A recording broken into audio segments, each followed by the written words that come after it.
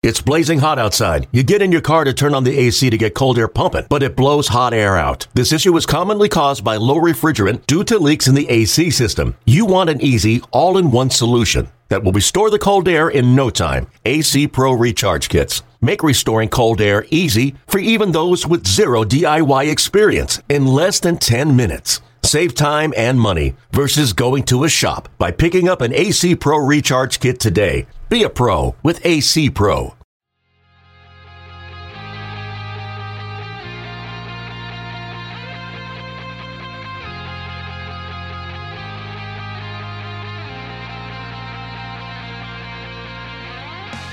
Hello, and welcome to another episode of the Yankees Magazine podcast. I'm John Schwartz. I'm the deputy editor for Yankees Magazine. Joining me right now, we have our editor-in-chief, Al Sanasiri. Hey, John. What's going on, Al? Not much. Just getting through the dog days of summer here. Man, let me tell you, I think it's about 20 degrees cooler today than it has been of late, and my daughter was leaving for camp this morning and complaining it was cold, and I'm just, oh, God bless it. Yeah, seriously. I agree. It was a nice little breeze last night as well. It feels really weird after the last couple, I guess 2 weeks almost, of extreme heat. Well, if you think it was bad here, just imagine what it was like in St. Louis, where the Yankees, scuffled through a rough weekend, and those of us who were there lost about 30 to 40 pounds in water weight. Exactly. I'm sure it was even hotter there. It was pretty brutal there, but at least everything else about St. Louis is great.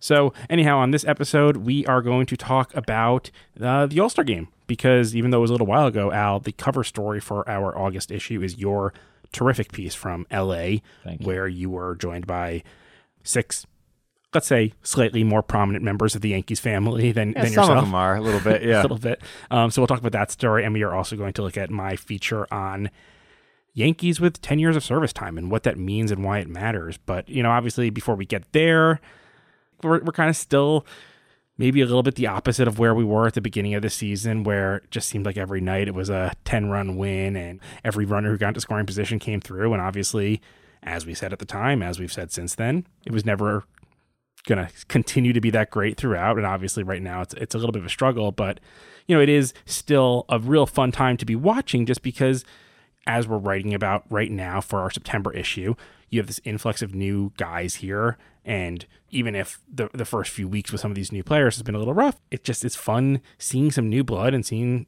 I know I can't wait for the next Frankie Montas start. I know, obviously, as Andrew Benintendi looks like he's heating up a little bit, you know what he's able to do. So I don't know. I mean, maybe I'm the last guy standing on this hill, but it is still pretty interesting watching that. And there's also a little home run chase we're also probably interested in. Yeah, I think that I don't know, how long your honeymoon was. Mine was a week when I got married. But then the honeymoon we kind of had this year was like 3 months, where that's kind of how it felt. It just won every day, it seemed like, for 3 months. And that was pretty spectacular. It just goes to show you this team can accomplish everything they want to accomplish, which is winning a World Series. And it really starts and ends with that. It doesn't necessarily start and end with putting together the greatest record in the history of baseball or making it look easy or whatever. That was fun. That was awesome. It doesn't look as easy now. It looks real. It looks like it's realistic, like it's realistically supposed to look.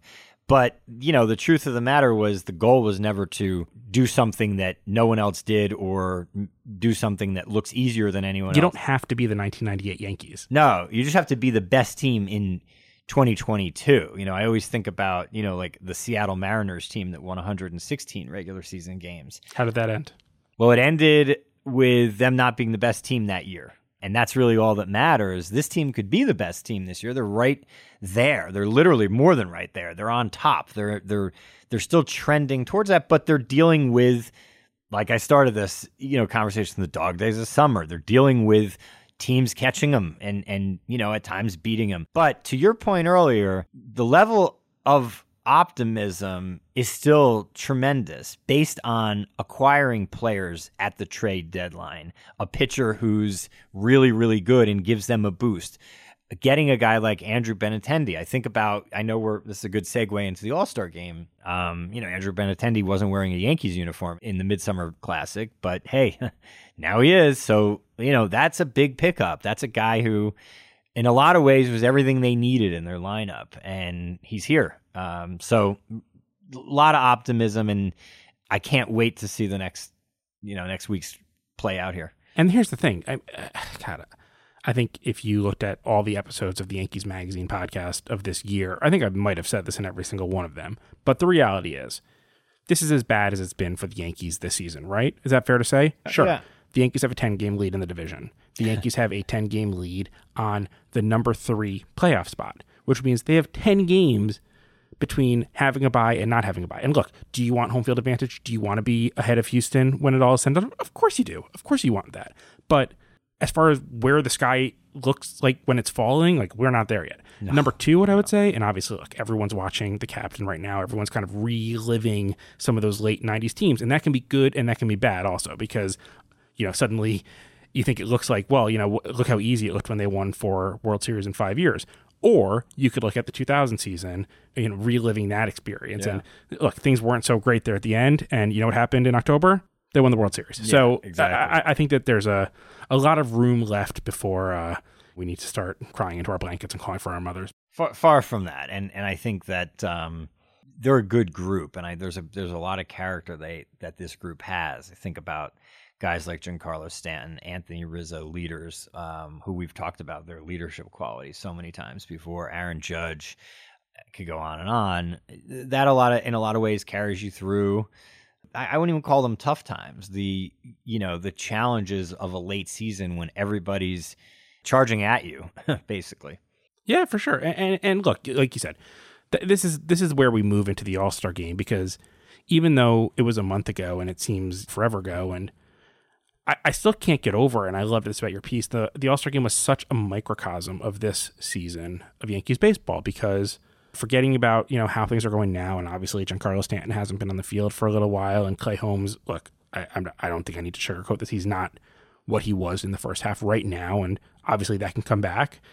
Nestor Cortez was unbelievable for the first half of the season, scuffled through a couple starts, and then seems to have recaptured it.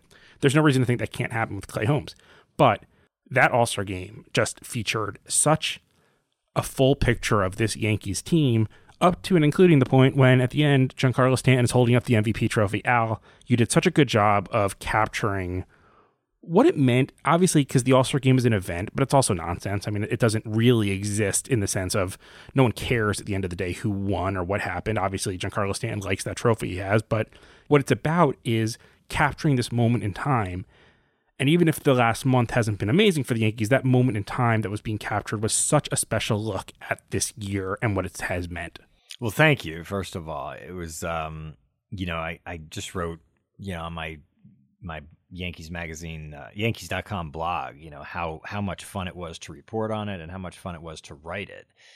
I wanted to cover this year's All-Star game. I know you've covered probably a lot more than I have, and this one was kind of unique and special to me because it was a stadium that, believe it or not, I've never been to. I've never been to Dodger Stadium, and when you talk about, there's a lot of stadiums I have been to, and there's a lot of stadiums I haven't been to.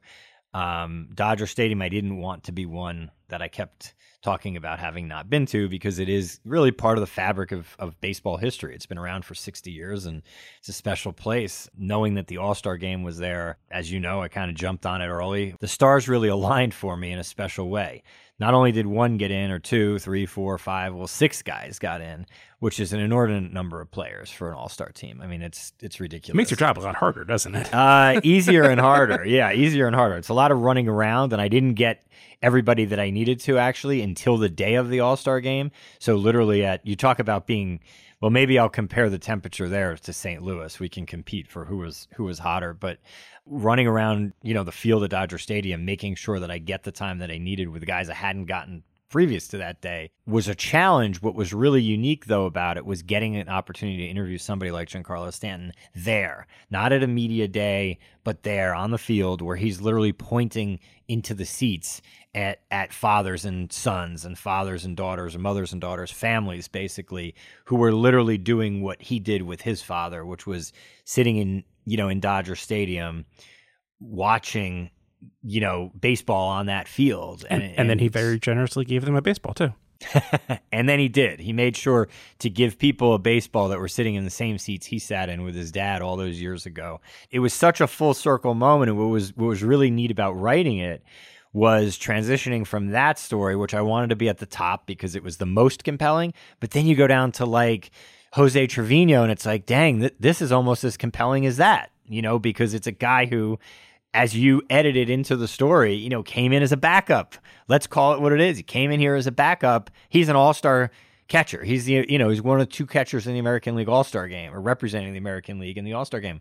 How the heck did that happen? Well, to kind of rehash the narrative, it happened through perseverance and a belief in himself that he could do the things he wanted to do, which was above and beyond what anyone thought. So you go down the list. Clay Holmes, just as an inspirational of a story.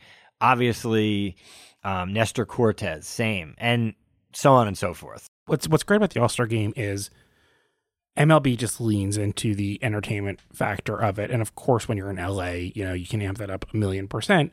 But obviously, look, baseball is probably the most simple live sport in a sense. The game in front of you is what's happening. There's not so many other angles you need to see of things. It's not like football where, if you follow the ball when it's in the air, then you miss what happened. And then you need 6 different replays from different angles. It doesn't move as fast as hockey where you kind of need to see how the thing's developed. I mean, look, basketball, probably similar in some sense, but the All-Star game is where MLB just amps up the production value. And so obviously, you're there and you're experiencing this great thing. And those of us watching at home got to experience something you didn't, which was the Nestor Cortez, Jose Trevino show, right, which might have been as compelling a baseball inning as anything I've watched. And of course, it couldn't have mattered less in the grand scheme of things. But it's what I love about the baseball All-Star game is that the game itself is it's difficult because it's just all strikeouts in the late innings, and it's not the most compelling thing because the relievers are simply too good and they're all throwing 1 inning at 105 miles an hour, all that stuff.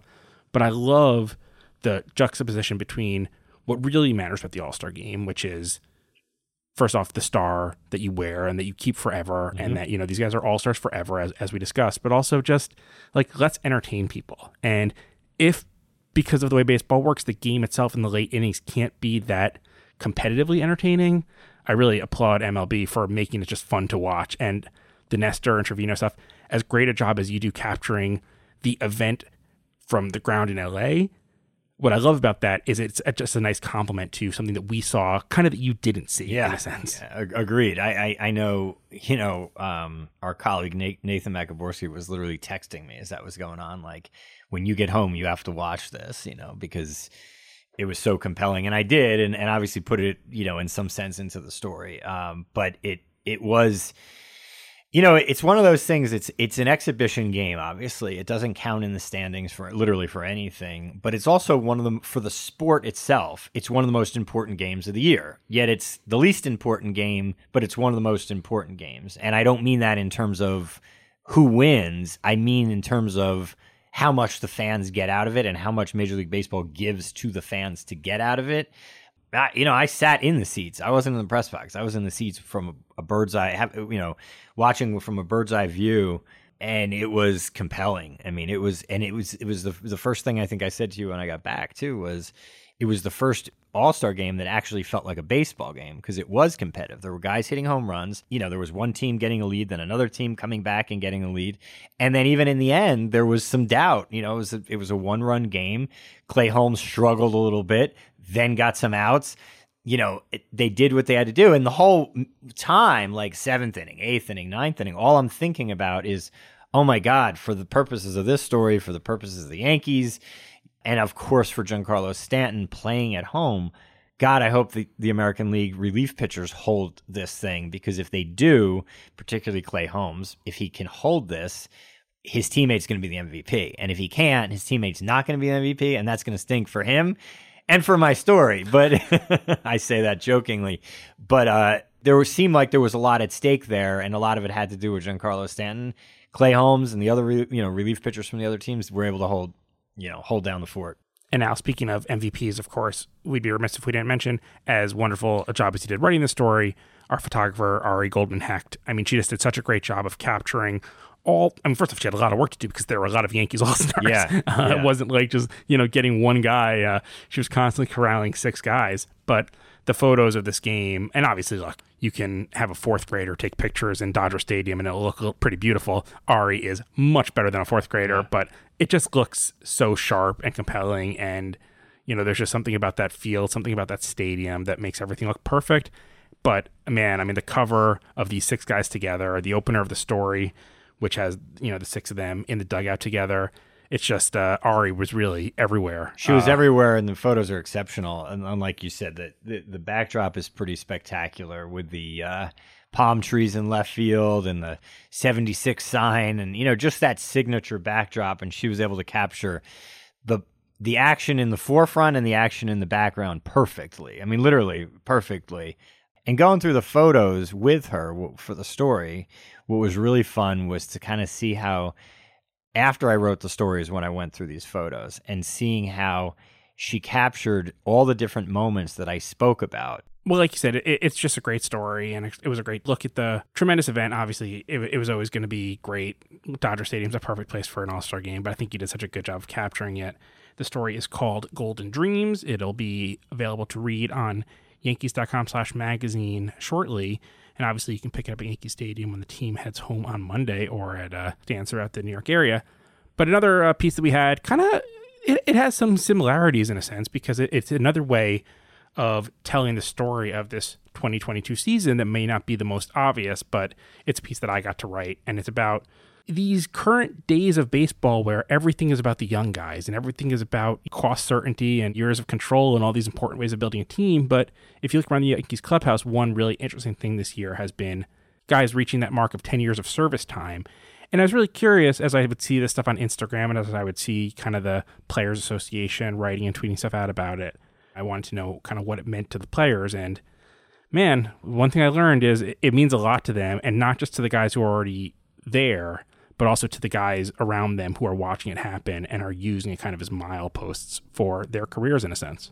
Yeah, I think you did a great job with this story. I think that what's really interesting about it is there's obviously benefits to in any, job where you're accruing benefits and there's a union and all that stuff to hitting certain benchmarks or milestones, both financially and everything that affects your life later on.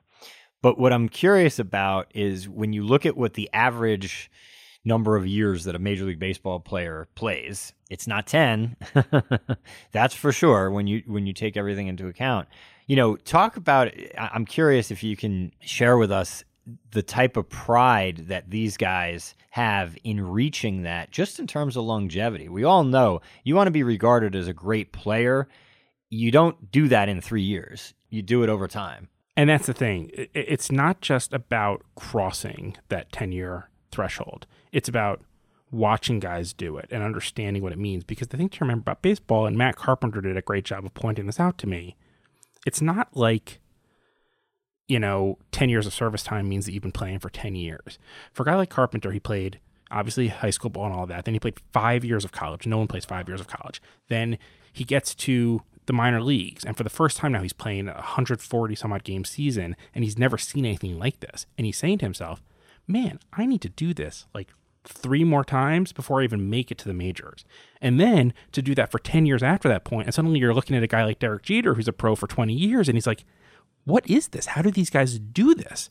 And so they're chasing that, in a sense, their entire career. It's not something that they pick up on when they get to 9 years. It's like, oh, pretty cool. My pension's about to vest or anything like that. They know, and they watch the guys do it.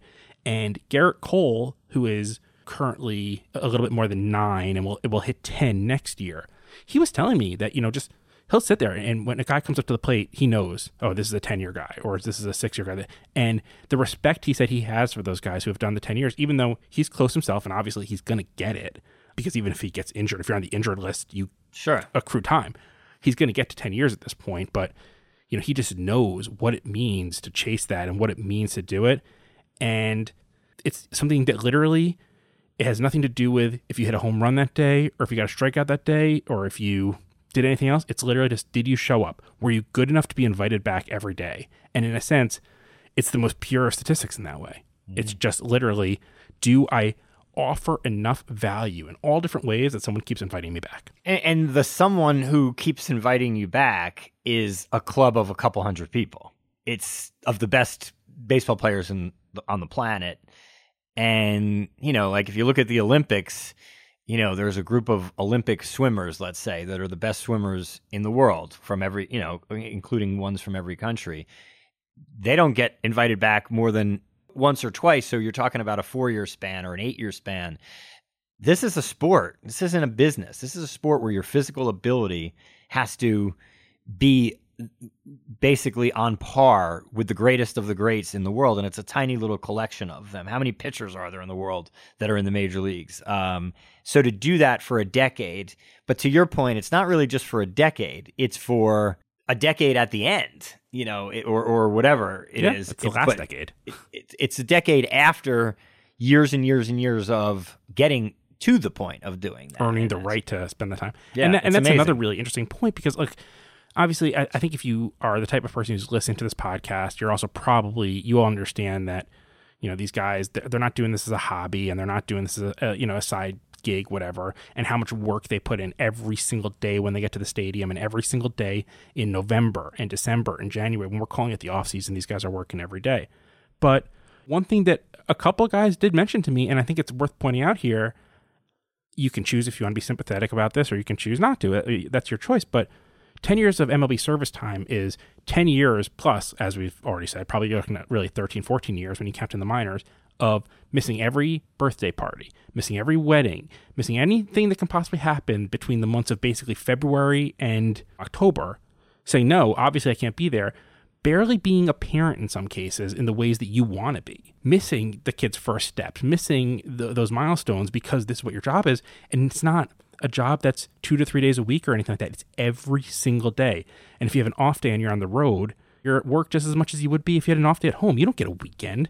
And this is 10 years of that. These guys are paid very handsomely, and it's a wonderful business. And I mean, they should be. They make a lot of money for everybody and absolutely deserve every penny of it. But they sacrifice a lot. And when you look at a guy who does it for 10, 12, 13, 14 years, that sacrifice, the people who understand that the best are the other players on the team. And that's why you see on social media these celebrations these guys have in the clubhouse, how meaningful they are and why they're emotional, because every single one of those players knows it better. There's a lot of stats in baseball that I probably know a little bit better than some guys on the team do. I might understand a little bit more how they do against left-handers in high leverage situations when behind in the count and things like that. Maybe I have that number and they don't.